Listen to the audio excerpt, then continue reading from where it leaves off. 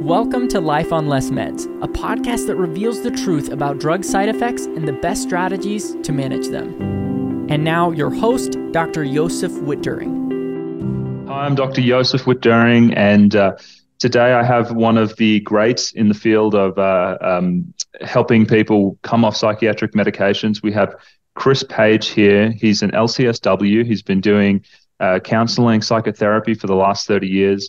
And he actually had his own benzodiazepine injury. And after he recovered from that approximately 3 years ago, he's been very active in helping people through this process. It's a delight to have him here. He brings a wealth of knowledge. And Chris, just so happy to have you here. I might ask you to just kind of kick off by telling us your story with benzos. What happened to you? Great. Thank you so much. Also, it's such a privilege to be here with you and so excited to have a chance to speak again.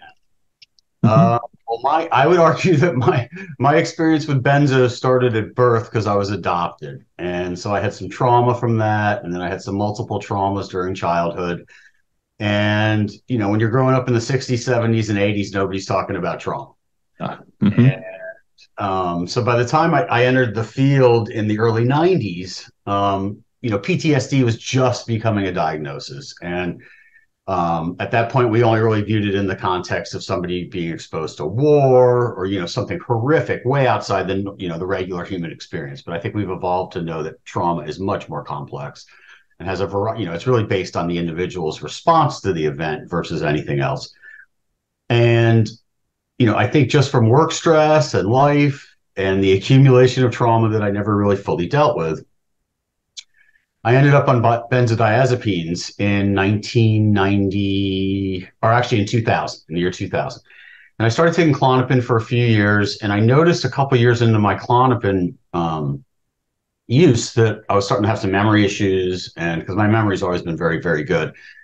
And so I actually went to a neurologist by 2001, and he actually said, when you stop the benzos, this is probably the symptoms you're getting. I'd go back on the benzos. So he had no other insight besides that, but I kind of did a haphazard taper off of 2 milligrams of Klonopin, went years without taking benzos, and then in 2013 had some real intense life stress combined with a pretty bad prostate infection, and they gave me Cipro, a fluoroquinolone antibiotic that, unbeknownst to me, actually has some neurological effects. And at the time, there was no black box warning in 2013 for fluoroquinolones, and now there is for the symptom I got, which was a neuropsychiatric symptom where I was getting agitated and restless and having insomnia. So maybe in a way, I was already starting to experience akathisia at that point, but who really knows right now? And so I started getting sick because I probably was getting tolerant to the medicine. I wasn't getting the same effect. It was actually becoming paradoxical where if I wasn't sleeping, instead of the Klonopin giving me restful sleep, it was actually causing me to have insomnia. I was getting sicker and sicker and sicker. My family was very scared, understandably. And they convinced me against my logic, because when you're in a state of benzo withdrawal, logic is not something very accessible. Yeah, just panic, pretty much. I saw this need, Yeah. And so I consented to go to a 5-day medically supervised detox where they took me off 1.25 milligrams of Klonopin, which is the equivalent of 25 milligrams of Valium, in 5 days. And my nerves. Let me ask you this. So after you got on the fluoroquinolone and you had the neuropsychiatric symptoms afterwards, how long was the period that you were taking Klonopin to when you went to that detox? Okay, well, great question. So November was when I was taking the fluoroquinolones, and by December I was really having the neuropsychiatric problems. So I can remember the date. It was New Year's. It was the day before New Year's Eve. It was December 30th of 2013 when I called my primary and I said, "Hey, I'm having some insomnia. Can you just give me like 10.5 milligram Klonopin?" She gave me 21 milligram Klonopins. And I ended up taking 16 total milligrams over 3.5 months, and something that I knew as a very theoretical concept of half-lives, but didn't really know the pragmatic or practical application of them. The fact that I was taking Klonopin for 0.25 or 0.5 milligrams every 3 or 4 days, I thought Klonopin, the issue was if you took it daily. If you spread it out, you weren't at risk. And that's not the case. And Klonopin has a very odd half-life. It's 18 to 50 hours. So what that really means is there's a lot of variability, I would argue, based on the individual's metabolic, system. And I would imagine, unfortunately, maybe I'm a slow metabolizer. So even taking those small doses over intermittently over a course of, like I said, 16 total milligrams over 3.5 months, I got dependent. And when I got dependent, I thought about tapering, and then I called a doctor who gave me some very, very bad medical advice. He updosed me 500% from 0.25 to 1.25 with the hope that it would stabilize me, and it actually had the opposite effect. It made me sicker. And so then that led me in this really, really, really distressed state to end up on the doorsteps of this medical detox. And so that was roughly 3 months after you had started taking them? I would say it was the end of April of 2013. So, I get the medicine December 30th. I start noticing the problems early March. And by the end of April, I'm so sick that I'm ending up in a medically supervised detox. Okay. Go to the detox. I would argue the single worst place for anyone with benzo dependency to go, and I mean physical dependency, not emotional or psychological dependency. And in 5 days, they take me off the medicine. I go crazy. I've always said, I imagine what they did to my brain is they took the red and the black and hooked me up to a car battery and shocked me to the point that my nervous system was just completely dysregulated. I got severe akathisia at that point where I was pacing in the hospital.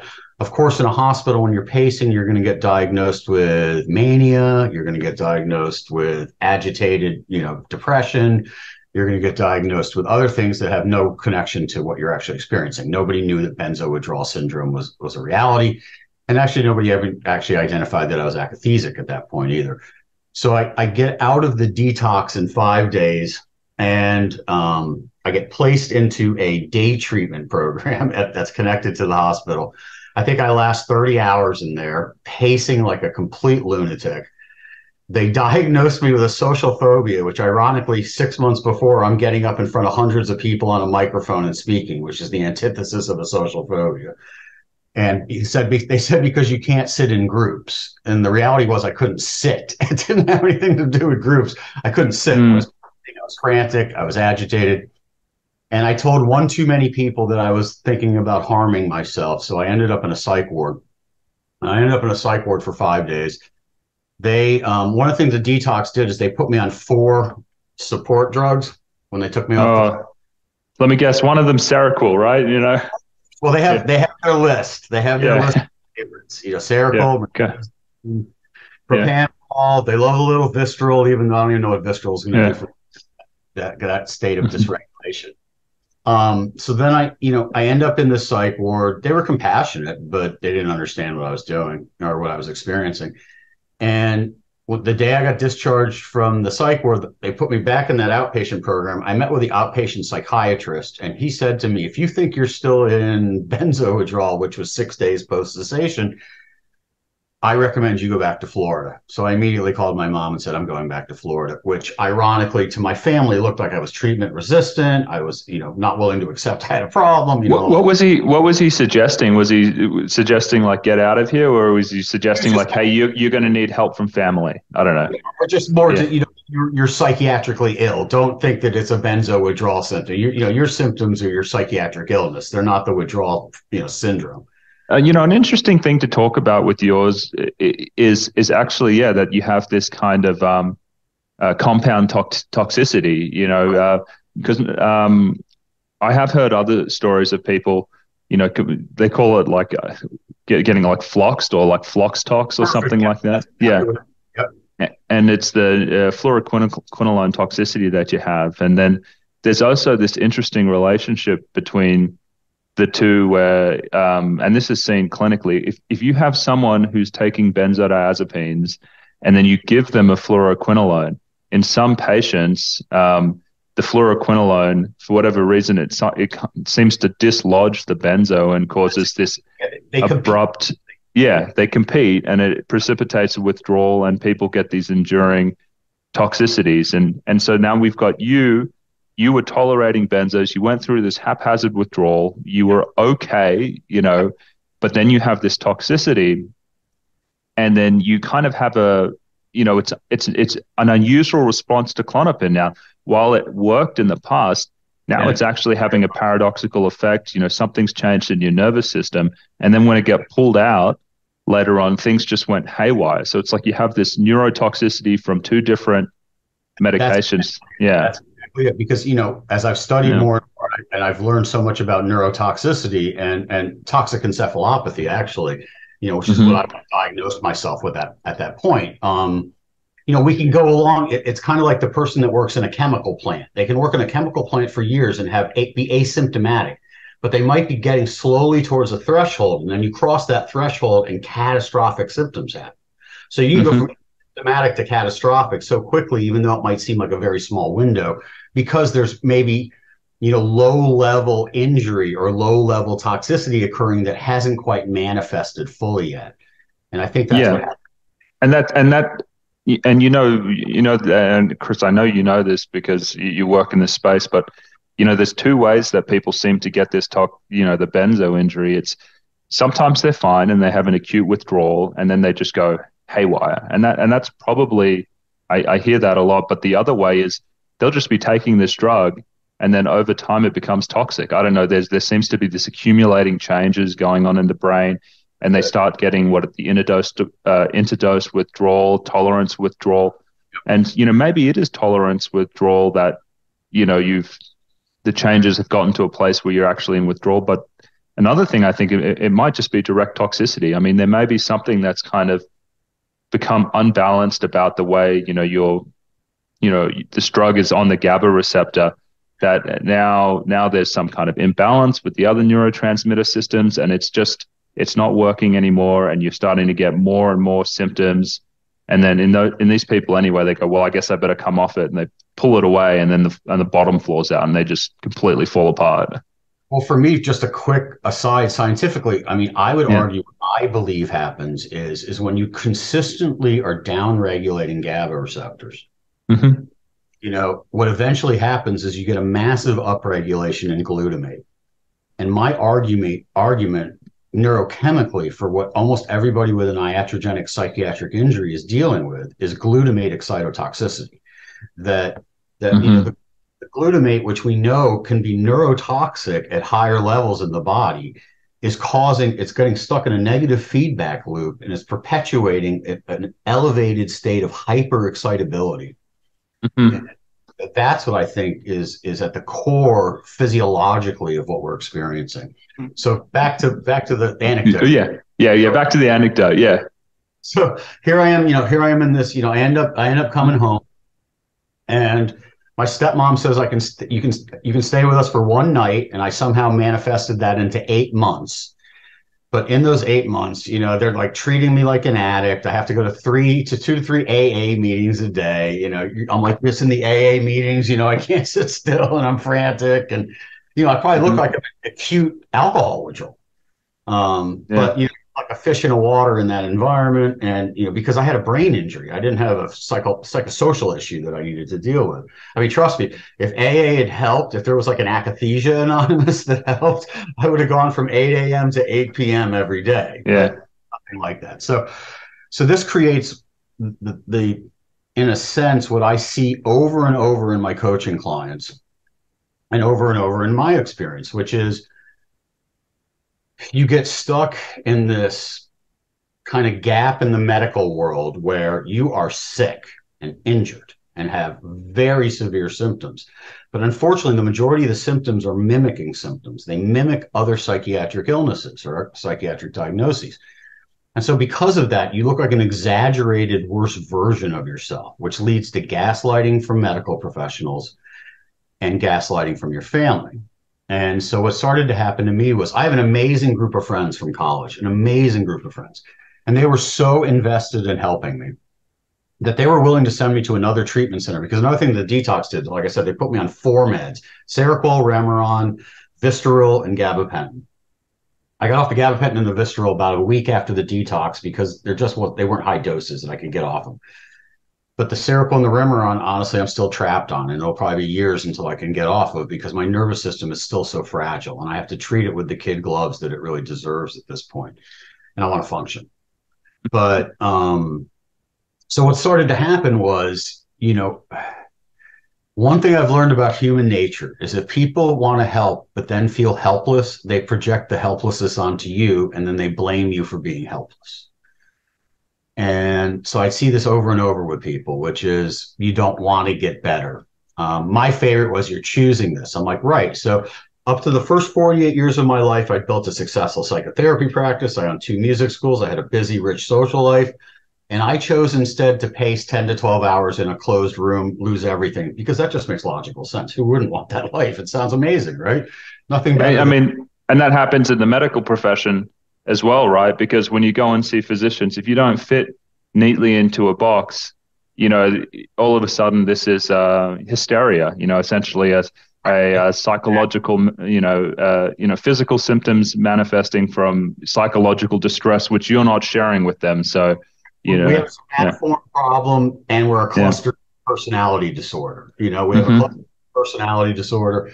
And so what ends up happening then, after 8 months, I get basically kicked out. I end up back at my home. I'm actively suicidal. I mean, actively. I am literally spending my days walking around with a loaded handgun in my hand the whole time. And to be honest with you, it's a miracle I'm alive. And with the amount of times I had a gun in my mouth and had my hand on the hammer, it should have gone off. And it didn't. And I believe spiritually, one of the reasons it didn't is I'm here to help people. I'm here to help others get to the finish line that somehow I was able to get to. So I end up then in Alaska with some people. How long were you in that state for, where you were highly suicidal? I was acutely suicidal for 3 years. And I tell people this is something I've written about, and I will write more about, is I was in an acute medical crisis where there was no help. Mm-hmm. It's the worst place I could have gone. And I actually did once.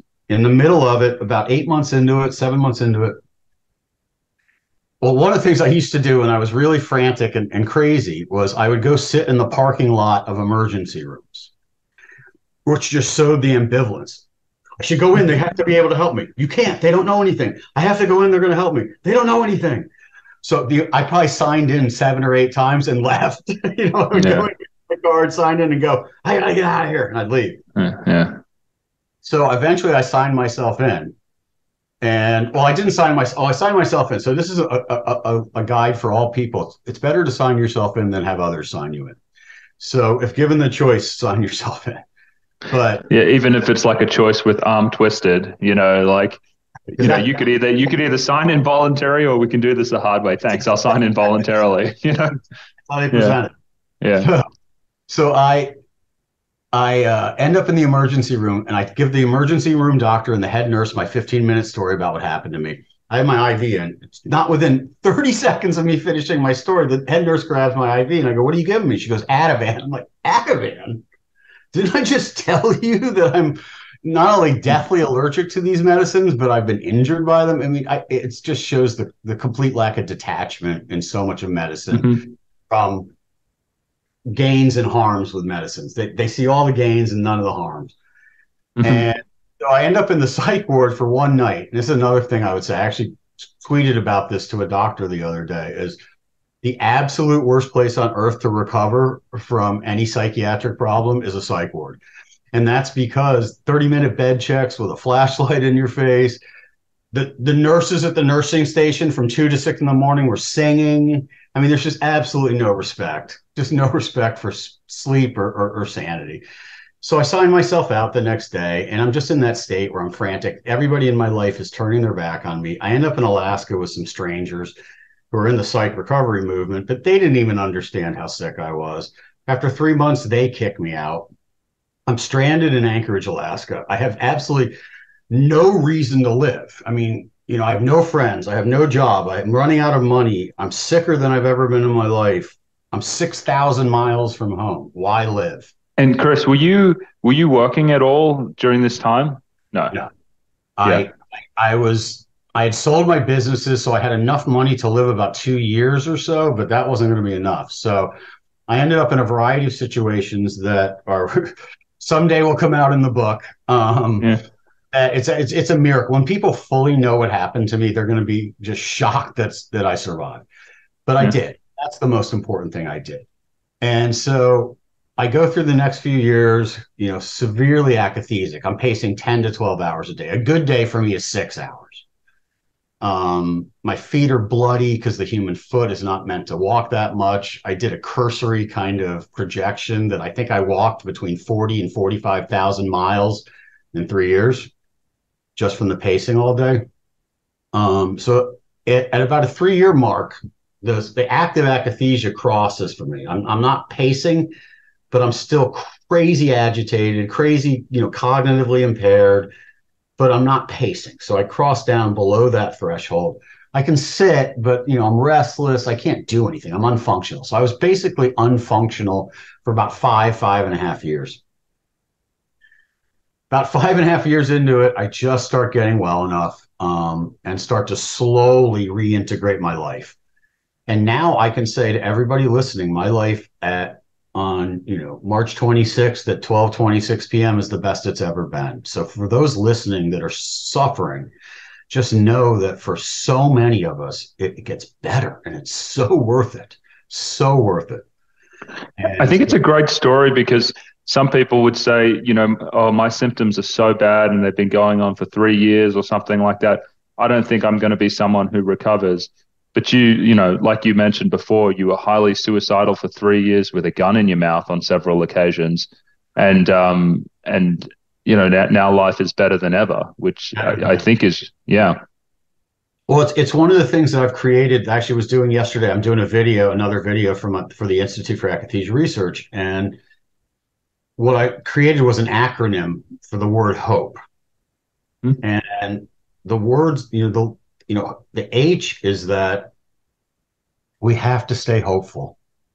You have to stay hopeful in this. You have, and for some of us, when you're as sick as I was, the hope was based in one thing and one thing only: faith.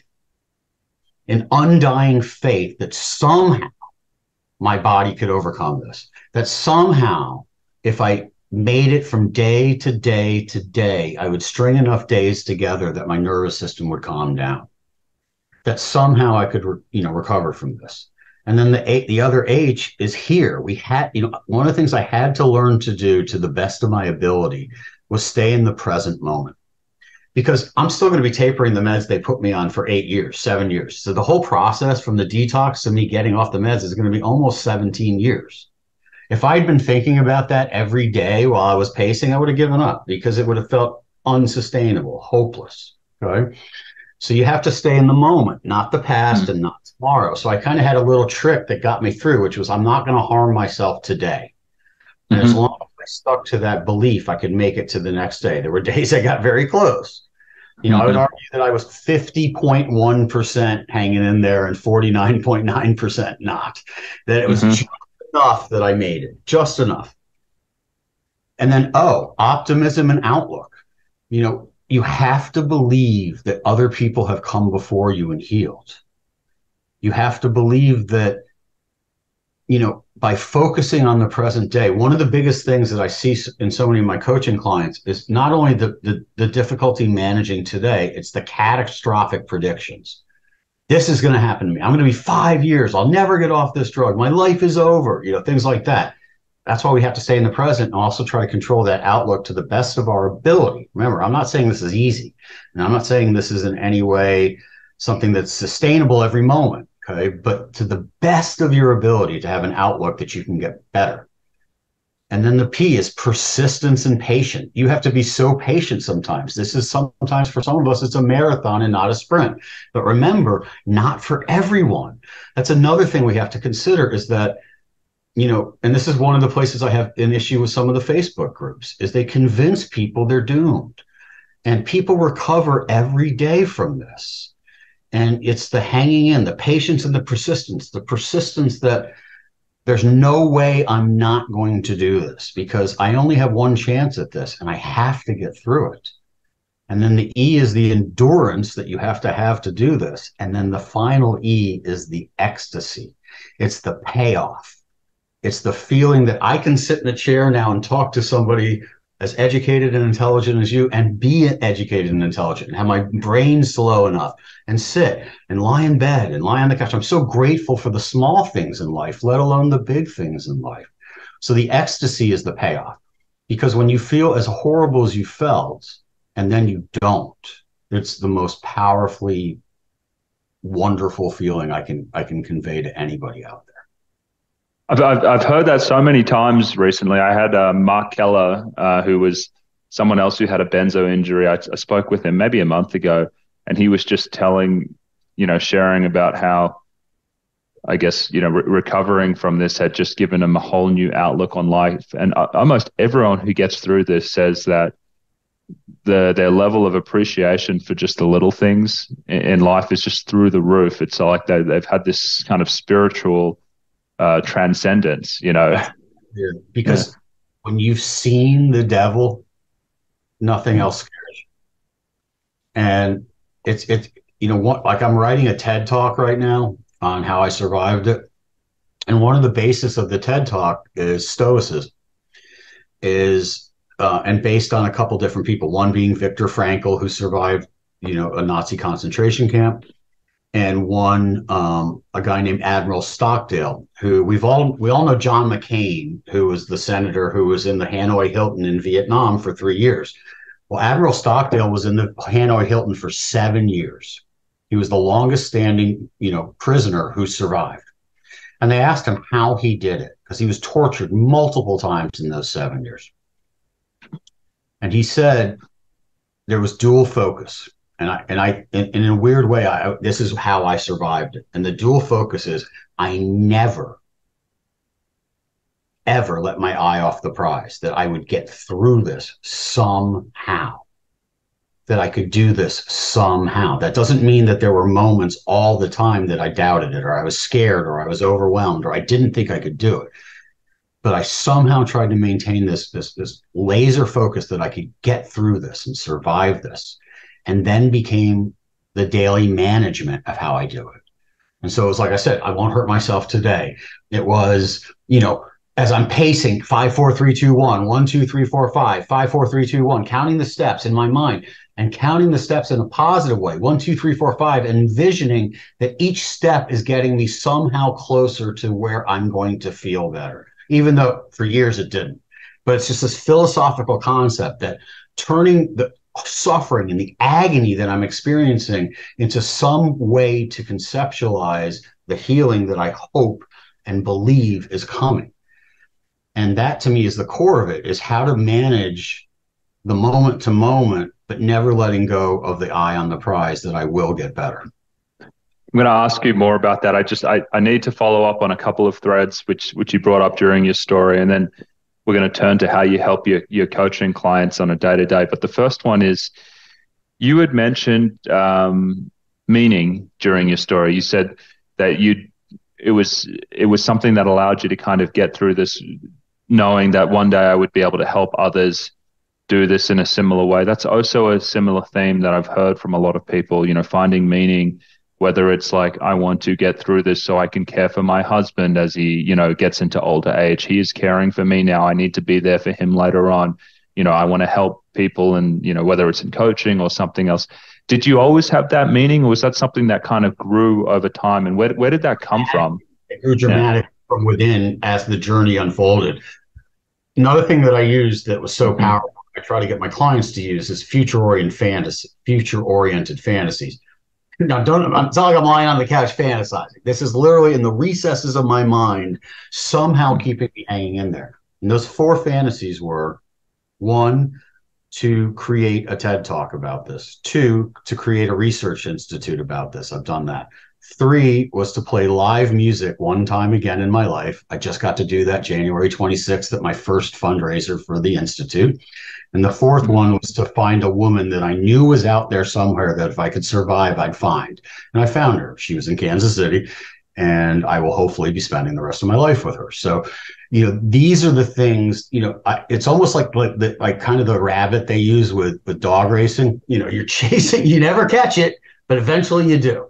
So it's the chasing of this thing that may feel mythical or unattainable, but it's the faith that somehow I can do this. It's the faith that others have come before me. It's the faith that this is my only shot and I have to take advantage of it, even if I'm suffering like no one should ever. So, Chris, what do you think about the role of community? I did notice that community or anything like that wasn't in the HOPE acronym, but I wanted to get your thoughts on that because I know, I guess, I mean, a lot of people they're in groups, they're talking to other people that have similar problems, and they kind of bind together in these packs that allow people to get through. What do you think about how did community help you, I guess, in your journey? Because it sounded like it was hit or miss. Like sometimes they kind of threw you out and sometimes they make you panic. But for some people it helps. Yeah. I mean, I think that at least from my perspective as a coach and a survivor, the communities especially the Facebook communities is a double-edged sword. That there's some good, but there's a lot of fear mongering and a lot of symptom one downing. And I think another thing that I've learned on this journey that makes the community difficult is that everybody in the community thinks they're the same, right? Because you're injured. But the reality is there's a wide range of disability. Okay. Yeah. Sorry, if you can do things, you're not as disabled as I was. Okay. And ironically, I hear people in the community say, well, I had to work, Chris. And I'm like, so you're gaslighting me then. You're saying that I was too weak to work or I didn't have the mindset to work, which is kind of disgusting in my opinion, because the reality is I did everything in my power to survive. I could not work. I mean, when you're pacing 12 hours a day, screaming that you want to kill yourself, you're not really an effective therapist at that point. Yeah. Not really effective. And I think, what I found the best benefit of the community for me was to find individuals in the community that then I could have a separate relationship outside of the community, that they were the ones that, we bonded and had support. Like Nicole Lamberson is a perfect example of that. Nicole is I consider her to be my sister in many ways because she was one of the two people that carried me through this whole thing. Because I think what happens in the withdrawal communities, because to be honest with you, I clean up the mess all week long, is convincing people they're doomed, convincing people they'll never get better, convincing people that, oh, the medicine you're taking, it's neurotoxic, you'll never recover. And this is kind of how the community's treated me with my medicine, which is I'm still taking Seroquel and Remeron. I was pacing 14 hours a day on Seroquel and Remeron. So they'll say you're better only because of the Seroquel and Remeron. But when I was pacing 14 hours a day, they said, well, the Seroquel and Remeron are causing this.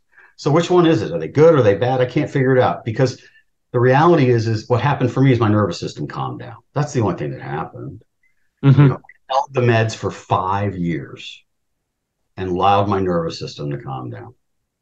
So I think the community, one of the best parts of the community is the information you can find. A lot of people, first, when they come to the community, they learn what they're experiencing. That to me has a lot of value. The problem I see though is, and I mean this in the most loving way, but there are some people in the community, I believe their entire identity is based around withdrawal or the injury. So they have absolutely no motivation to get better. And I don't mean that in a physical sense, but in the sense of telling anyone else they're better, because if they got better, then they wouldn't have the same support they have now. And I fear we see some identification with the symptom that then causes perpetuity, not in their symptoms, but in their identity. Yeah, that's interesting. Yeah. Where it's, well, I guess the way it makes sense to me is if there's nothing else in your life that you want to pursue apart from kind of being there, I mean, you're going to be stuck. But also getting out of, I mean, the goal should be leaving the community. I mean, you can bring your friends that you made from the community with you into your life, but eventually you want to write a story. Yeah. I mean, you want to go and do other things in life. I mean, you want to because the more you're engaged with things outside of the withdrawal community, in a way, it's like a pleasant distraction as well. If you're lucky enough to be able to do things and function at that level where you can go to birthday parties and things like that and be involved in your siblings' families and care for others, then I mean, that's really ideal. Yeah. I also think there are different community groups. I mean, the Benzer Warrior community is an excellent community. They've got great moderators. It's boundaried. I think some of the other groups don't have enough moderation, or there's not enough boundaries, and it seems kind of chaotic at times. And the last thing any of us needs when we're in this condition is chaos. Yeah. Yeah. That's true. I mean, there's a tendency, I guess, for some of the communities, especially the Facebook groups, that are lacking moderators. I mean, they end up being this kind of outlet where people, at the worst moment of their day or their week, they come on and they're just like, I'm ready to end things. And so you get all these suicidal comments on there as well. And that's a place. Yeah, and so it can be pretty dark. It's a reflection of the fear. I get that. And again, I'm not judging anybody, but I just see things pattern-wise that trouble me at times, because I only have one goal. Anybody that knows me knows this is the truth. I have one goal, and that's why I made the acronym, is to give people hope. Yep. Yeah. Optimism, because I know how bad it is, but if I stay with you where how bad it is, I can't help pull you to the finish line. And that's my whole goal, is to say, let me support you in a way that I can help you hang in there so you can get better. And that's it. So let's talk about that. I feel like I've already gotten your treatment philosophy through hope, but maybe you could tell us about the practicalities of that when you're working with people. How do you get people to, I guess, distract themselves when they're in such significant discomfort? What are your strategies? It's hard. I think that, the first thing I tell every single person is you're doing the best you can. Because that's such a different message than everybody else has been telling them at that point, I would imagine. But the reality is, for any of us that are injured, we're doing the best we can. And, to me, it really depends on the severity. There are people that can distract. They can take a walk outside, or they can go for a bike ride, and they're still feeling symptomatic, but they have some options. Whereas some people, it's really just, for me, it was, all right, I could tolerate showers. I know a lot of people can't. I take a 15-minute shower and come out. And then I was just pacing the whole time. And even when I was in the shower, I remember being at my stepmom's, and I'd be in the shower going, I'm going to kill myself. I'm going to kill myself. And I hear my stepmom, I can hear you. Stop saying that. And because I couldn't control what I was saying. And, I think that anything, watching videos that you're producing, that was one of the things. Like when I first was going through that, there was so little content on the internet of people that could validate your experience or could empathize with your experience. There's so much more now. And I think I would also say to any listener that's suffering, things are changing. I'm finding more and more widespread, just general knowledge in the public of the risks of medicines, of the risks of, that there are potential horrible side effects from psychiatric medicine. And, so I think there's some good video programming. That's another thing that I'm going to keep creating, is more video programming. I'm going to be doing a walking meditation soon for people with akathisia. Not that the meditation per se is going to lower their symptoms, but I want to give something to somebody, to people that they can at least listen to, that will hopefully push them towards, hanging in there and that hope. I think, as I started to heal, distractions would be, I could start watching TV some again. The ironic thing is, before I got injured, I didn't even have internet at home. And then I became like literally obsessed with this thing. Doom scrolling through, I don't know, the news. I think I sat in the parking lot of an AA meeting and read 70 pages of the other medications site on benzo buddies. Yeah. And I think I've joked in other interviews before too, that I found the end of the internet. I found everything that was to be learned about what I was experiencing. I think having a buddy, like I did with this woman, Marcia, and then with Nicole, having a healing buddy, hopefully maybe that's a little further along the journey than you are, to have as a connection. I think that's a really important part of this. I think that's one of the benefits of the group is you go into the group and then you make relationships with a couple specific people and then you extricate yourself from the group, but still maintain those relationships and get the support you really need. That's kind of a model I think is an effective model for people to recover with. That's like having a sponsor in AA, in a way. Sponsor in the sense that, they can model that it's possible, because I think that's, like I said before, when you're as sick as I was and other people are, you have no evidence that you're getting better. And so you have to trust that that's what a lot of my clients say to me. They'll say, are you sure? I trust you, but are you sure? And I'm like, my anecdotal experience of doing this for years now has proven to me that if people hang in there, see, even some of the sickest people I've ever seen, they start to stabilize. Their nervous system starts to settle down. And this kind of gets us to the single most important thing that people want to know. Will I fully heal? Okay. So to me, that's a little more of a nuanced answer because I'm 57 years old. Does fully heal mean that my torn ACL in my 20s is better? Does it mean that the wear and tear of the last 57 years is going to go away? No, I will never go back to 16 again. Okay.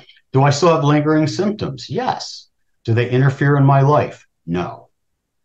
I think the most realistic way to look at this is, yes, you might have some residual stuff. Some people, if they're severely injured, okay? But that residual stuff will be meaningless. The same way that after I tore my ACL, I couldn't play basketball again. Did that mean I was going to saw my leg off? Did that mean I was going to end my life because my failed basketball career? No, you live with the limitation, but it's not even a limitation, And for me, it's just been, yes, I still have symptoms at times, and I have to be cautious at times. But I fly. I went on a cruise a month ago. Like I said, I played live music in a band. I mean, what exactly am I missing in my life that these symptoms are preventing me from? Nothing. I think your outlook is just it really is one that is healthy and needs to be what am I trying to say? An outlook that you want to nourish, because not just with injuries, but another thing that I see with this whole, will I ever get better, is with PTSD. It's people who go through sexual trauma. And for those of you who don't know sexual trauma, I mean, one of the main things that happens after that is your world becomes smaller and you often become a lot more wary of people. You might have been very outgoing and trusting, but now everything seems suspicious. And people will share, will I ever get better? Will I get to be me? Will I have that kind of carefreeness that I used to have? And I mean, with trauma, I mean, it's just like you explained. I mean, what I see over time is really, you are changed by that experience, and you go through it. Yeah. And your life is different, but once you get through it and you learn to deal with it and you recognize what's going on, it doesn't impact your life. But it's almost not healthy to say, I want to be this person who I was before. I want to be like that, because you're not going to be like that. It's almost like you need to learn how you're going to deal with the things that you have currently. And that's actually the road to healing. And that sounds very similar to what you're describing. And I think with a healthy dose, also you asked about, what other things can people do, is radical acceptance. Acceptance. What radical acceptance means is, I'm not happy that this is happening. I'm not like, in a sense, accepting that it's okay. I'm just accepting that it is. And, that, if stomping my feet and walking and smacking walls and yelling and raging would have solved the problem, I would have healed quickly. And, but at some point, I've come up with another term, I think, to describe it, which is I had to abnormalize the normal, meaning that I made abnormal normal, meaning that, oh, okay, another day where I feel awful and I'm pacing and I'm frantic and I'm agitated. This is normal. This is my new normal right now. So I took an abnormal situation and made it normalized, in the sense that I wasn't fighting the concept of what I'm experiencing. I was just fighting the symptoms moment to moment to get through the day. And I think that, I think it's kind of the example of a rip current. What's the strategy if you get stuck in a rip current? Is relax and you float to the surface. If you fight the rip current, you die. Yeah, Chris, what I want from you eventually is like, I don't know, like a 10-part series of all of these things that you do with people, because I mean that's another one, like the which I think is just, your experience could really bring to life. But what what happens, because when your brain is malfunctioning and it's misfiring, I mean the catastrophic thoughts are like the most common thing that you see with the benzo injury. 100%. 100%. Yeah. And it's like you need that distance, just like you said with the rip current. Like you never tell people to engage rationally with the catastrophic thinking, like, I'm going to die. This is never going to get better. It's like you almost redirect them. My brain is malfunctioning. Like I'm having catastrophic thoughts. This is a symptom. Exactly. Yeah. I say them things like, of course you're thinking that, because the part of your brain that's responsible for calming you down is not working. Yeah. Yeah. Thoughts. These aren't. This is another insidious part of the process that I think causes a lot of self-doubt for people. Mm-hmm. A lot of people that are iatrogenically injured become distorted, worse versions of themselves. Mm-hmm. So their family's saying, I mean, this is what my family said to me, you've always been anxious. And ironically, talk about a setup. When I used to study in college, I used to pace. Because when I would walk, it would calm me down and I could talk out loud while I was studying. And so even my college friends said, you used to always pace. I'm like, yeah, but I could choose not to, That's not the case right now. And I think that, like, another analogy I use for healing for people is a feather. And this is my next video after I finish the hope video, is the idea that a feather goes like this. It catches updrafts, and our symptoms catch updrafts. But over time, the feather slowly goes down to the earth. And it's the tolerance of the updrafts that determines the person's ability, I think, in part to get through it. Because a lot of times when people get updrafts, they'll take another med, or they'll rapidly taper a med, or they'll start adding supplements because they're like, oh my God, I'm getting worse. I can't, I have to do something. I have to intervene in some ways. And oftentimes it makes them catastrophically worse. So another thing for me that I teach people is the feather, even though I had a client lovingly say to me, F your feather the other day. Yeah. Give me the oxy, Yeah. But yeah. Just think about a feather. It's going to catch updrafts. And I think a lot, it's like, I don't like the waves and windows idea. Okay. People speak about waves and windows as if they're discrete entities. Okay. They're not. They are just a theoretical concept that explains the forward-backward motion of this process. I think a more accurate description is that we're always slowly healing. And maybe for me, in those 3 years, I wasn't. I was stuck in that, that same pattern. Mm-hmm. But I tolerated the updrafts somehow. And then eventually my nervous system, like the feather, landed gently on the ground. And it's the tolerance of those that is so essential to people surviving this. I think you have a lot to offer. Yeah, I'm mindful of our time because I want to talk about the Akathisia Institute, but I'm going to have to chat with you offline about maybe doing like a kind of a mini series on all of the different things that I would love that. That you do, because I think that's great. Yeah. Oh, just a quick funny thing. My friends used to always call me Mr. Analogy. So it's I use those analogies now for good. Yeah. I mean, the feather one was beautiful, Chris. I mean, gently landing on the ground at the end. I mean, that's what we want. How nice is that? Yeah. Yeah. I mean, and that's where the ecstasy comes in again. I mean, my life is full of ecstasy. I mean, there's so many moments where I'm like, am I at a rock concert like right now? Yes, I did it. There's so many moments where I give myself the well done. You did this, and you're reaping the rewards of it. And that's all I want for every single person that I encounter on this journey is I want to give them the hope that they can have what I have. Yeah, I mean, Chris, it practically oozes out of you with your coaching and what you're doing with the Akathisia Institute that you do not want people suffering from this. And I think I think anyone that works in this space and works with people going through this suffering, just like you, it becomes clear very early on that you want to help, because it's just, I mean, it's like you said, you saw the devil, and that's what I see when I work with these patients. I mean, it is the worst. The worst. Yeah. In the paper I wrote on akathisia, I have a sentence in there that I basically say I would argue that it's the single most difficult medical condition for somebody to survive. Mm-hmm. And so real quick, let me just give you a 5-minute synopsis on the Institute. Please. Yep. Okay. So first off, go to www.akathisiainstitute.org. We have a YouTube channel also. We will be creating much more content soon. Our goals are to create more content for viewers. Like I said, I'm going to do a walking meditation. I'm going to do other things that I'm speaking directly to sufferers.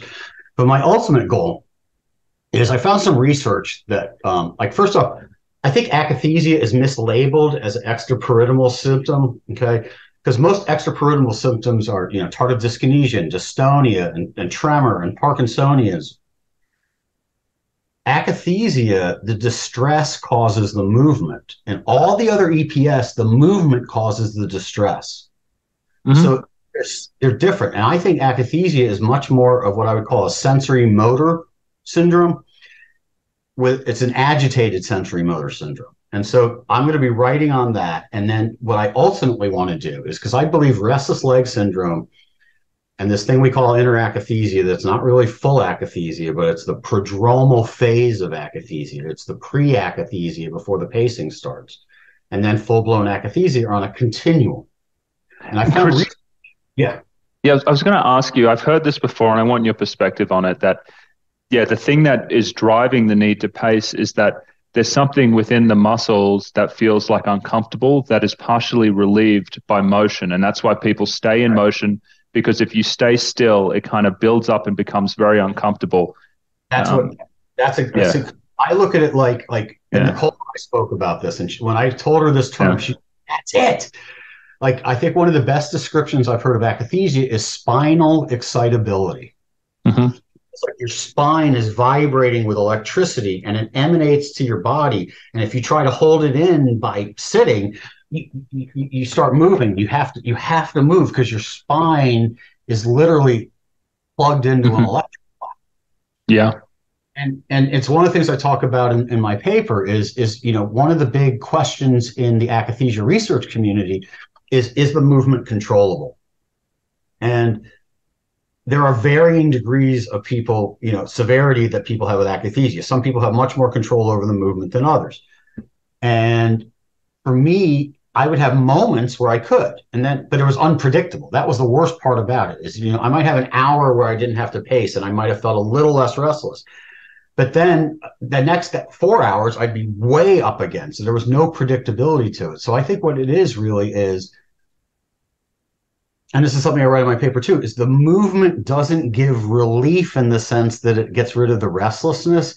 It just makes you so you can, I don't even know how to describe it. You're compelled to do it, but not in a compulsive way. You're compelled to do it. One of the things. That makes perfect sense to me. I mean, so much in your body is saying you need to move, you need to move, you need to move. You could control that and say, I'm just going to stay still, but then you're kind of like tortured by this. I think that like a perfect example for me was I got prostate cancer in the middle of this too. So I've had quite a journey. And one of the worst parts, not one of the worst parts, but I have little memories. And they tried to do an MRI on me. No. Yeah. 4 seconds after I entered, everybody in the Suncoast Imaging Center got to hear me going, but last week I had an obstructed esophagus with some food and I went to the ER and I was able to handle a CAT scan. A CAT scan's a baby MRI, but it still was being in a tube and I was able to handle it. But as I joked to Nicole afterwards, it still took every GABA receptor I had able to sit there. But I think that, so what I want to do is there's some really good new research that a group of people at the NIH have done on restless leg. And they're using a medication that I want to study for akathisia because it seems to reduce the subjective part of restless legs, the restlessness, the dysphoria, the discomfort. And if we could reduce that in somebody with akathisia, then they would be able to manage the condition better. And I would look at it like a bridge to get them more regulated again, to get their nervous system more regulated, because the medicine that I'm researching doesn't seem to have the same blood-brain barrier crossing issues that we see with so many other medicines that you don't want to be penetrating when you're in a dysregulated nervous system state. And so that's my real focus. My real focus is to be able to do real research, because there's so little research on akathisia. And ironically, in the akathisia research, I've probably read over 100 articles easily. The primary consequence of akathisia in psychiatry or neurology is medication noncompliance, with a distant second being suicide. I think we need to invert those. It's the number one problem with akathisia is suicide. It's not medication compliance. And especially when the medications actually caused it in the first place, and then you're worried why someone doesn't want to comply with taking it. It's like, well, that's the other thing kind of with akathisia, back to the movement, is that I imagine, the visual I've always used is that I'd wake up at 4:30 in the morning, somebody would pour a gallon of gasoline on me and light me on fire. And I looked like somebody that was engulfed in flames. I was frantic. I wasn't making, they always call it purposeless, movement. If you saw me as lit on fire, it actually would seem purposeful. Yeah. It would seem very purposeful. And, I think that's the missing piece in part also that we need to help doctors understand, is that the movement, like, to me, akathisia is an expressive symptom. It expresses the degree of iatrogenic injury, the same way a fever expresses the degree of an infection. Okay, so the worse the akathisia, the worse the injury. Okay, and it expresses it. And there's another thing we need to understand in the community is akathisia doesn't cause anything except suicide. It doesn't cause inner vibrations and all these. There's a host of iatrogenic symptoms. The word we need to be using much more instead of akathisia, at least in the communities, is iatrogenesis. We all have an iatrogenic injury. Only some small subset of us actually have full-blown akathisia. But that doesn't mean you're not suffering. You're still suffering as bad as probably I was in certain ways. There's no doubt. But you just don't have the same condition as it manifested. So we can all get injured in a way, and it manifests differently. I think that's a good point, because I would say maybe 20% of the people that I see at the moment have akathisia, where they're actually driven to move.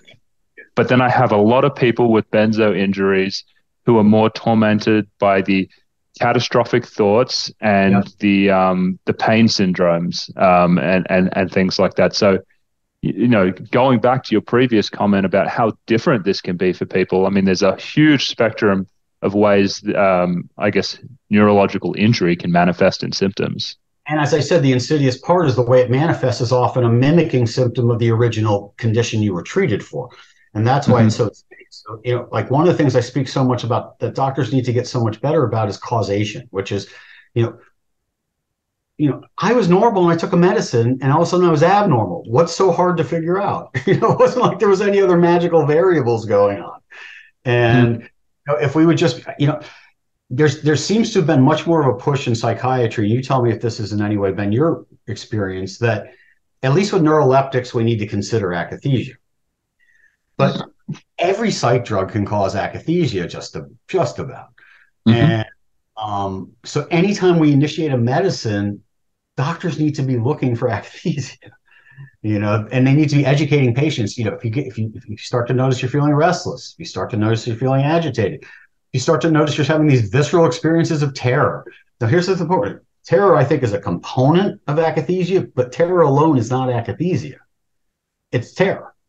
And the other thing is we have to differentially diagnose things. So the difference between akathisia and agitation and restlessness is the movement. If you don't have the movement, and trust me, you can be as agitated as you can possibly stand and not have the movement. Doesn't mean you have akathisia, but it doesn't mean you're not suffering. That's the thing. And Chris, just to comment on, what's happening in the medical community, it's a little bit like the analogy if all you have is a hammer, everyone, everything looks like a nail. And when you look at psychiatry, in the DSM, in no place in there is there a really solid description of akathisia caused by psychiatric medication. So one, it's not things people are trained about. And then the next thing is, even when it eventually does make it into drug labels, for instance, the the label for benzodiazepines at the moment is okay. It's a lot better than what it was before, but it describes things better. And then we were talking about the label for the fluoroquinolone toxicity, which, is actually, I think it's a black box now, or maybe it's just yeah. But the problem is penetrance to the medical community, because once a government regulator recognizes they're a risk, they have a lot of options. What do you need for risk mitigation? And at least for those two, they pretty much, I think they probably put something on the FDA website and updated the labels. And this could go the whole way to, we're going to send letters to the American Psychiatry, so the American Association of Family Physicians, of OBGYN, of psychiatrists, and we're going to make sure that they send a letter saying this is a new risk for every drug to all the doctors. And they've decided not to do that. They use that with discretion. So you might even have these things described in the labels, which we do now for some of them, which have no penetrance. People aren't aware of them. Doctors are not routinely looking at labels. It was something I was not trained to do. I learned it at the FDA. My wife was not trained to do it, and she did her first 2 years at Mount Sinai. And even different colleagues that I speak to, they're not trained to look at drug side effect labels. And so, these things can be recognized, but whether people are going to be aware of them, I'd say it's highly unlikely. And that's... We have an uphill slog for sure, but it's so worth it, and I think that But the other point I wanted to make, and that's why the Akathisia Institute, places like the Alliance for Benzodiazepine Best Practices, BIC, these organizations, these nonprofits, they fill that role because they know there's not communication going from FDA or drug companies to providers. And so they're doing a public service by raising awareness about these things, trying to provide education and get it out there. And there's something really wrong about that it needs to be these kind of grassroots, like community-led initiatives to inform people on the risks. It's sad because I think at the core of it, we have so many people suffering that if we could get more information out, we could avert a lot of the suffering. Because as it stands right now, for benzo withdrawal syndrome and akathisia and iatrogenic injuries, the best course of treatment is prevention. Mm-hmm. The best course of treatment is to not let it happen. And that's kind of where we are. Yeah, Chris, we got to wrap soon. So, any final thoughts before we wrap? Just again, to everybody listening, if you're a professional, I would kindly ask you to trust your patient, trust their self-report. They have no motivation to lie about what they're experiencing in terms of being injured or sick. And for those suffering, I would ask you to hang in there. Just believe with every fiber somewhere deep inside of you. It just has to be a faint voice sometimes that you can get through this, that there's a life worth living on the other side, and that many others have come before you to blaze a trail that you will walk also. Mm-hmm. Great. I've already decided we're having you back on pretty soon to talk about other things. So comments in the chat, please, if you have questions for Chris about anything that he does, please put it in the chat below. And then when I get back with him. I have a website, Chris Paige, and it's PAIGE LCSW.com. So if you want to get in touch with me for any coaching or just general stuff, please feel to reach out through the website. Yeah, totally. Okay. Well, great. Chris, so great to have you. We'll talk again soon, okay? Excellent. Thank you. Okay. Bye. Thank you for listening to today's episode. If you want to see the full video interview, we also post these to YouTube. Just go to Wit During Psychiatry on YouTube to find those. You'll also find several YouTube exclusive videos from Drs. Joseph and Marissa posted several times a week. Finally, if you need help with your drug taper, getting a second opinion, or managing your post-acute withdrawal, come visit us at witduringpsychiatry.com. Our sole focus is on helping patients regain control of their lives and achieve optimal mental health on as little medications as possible.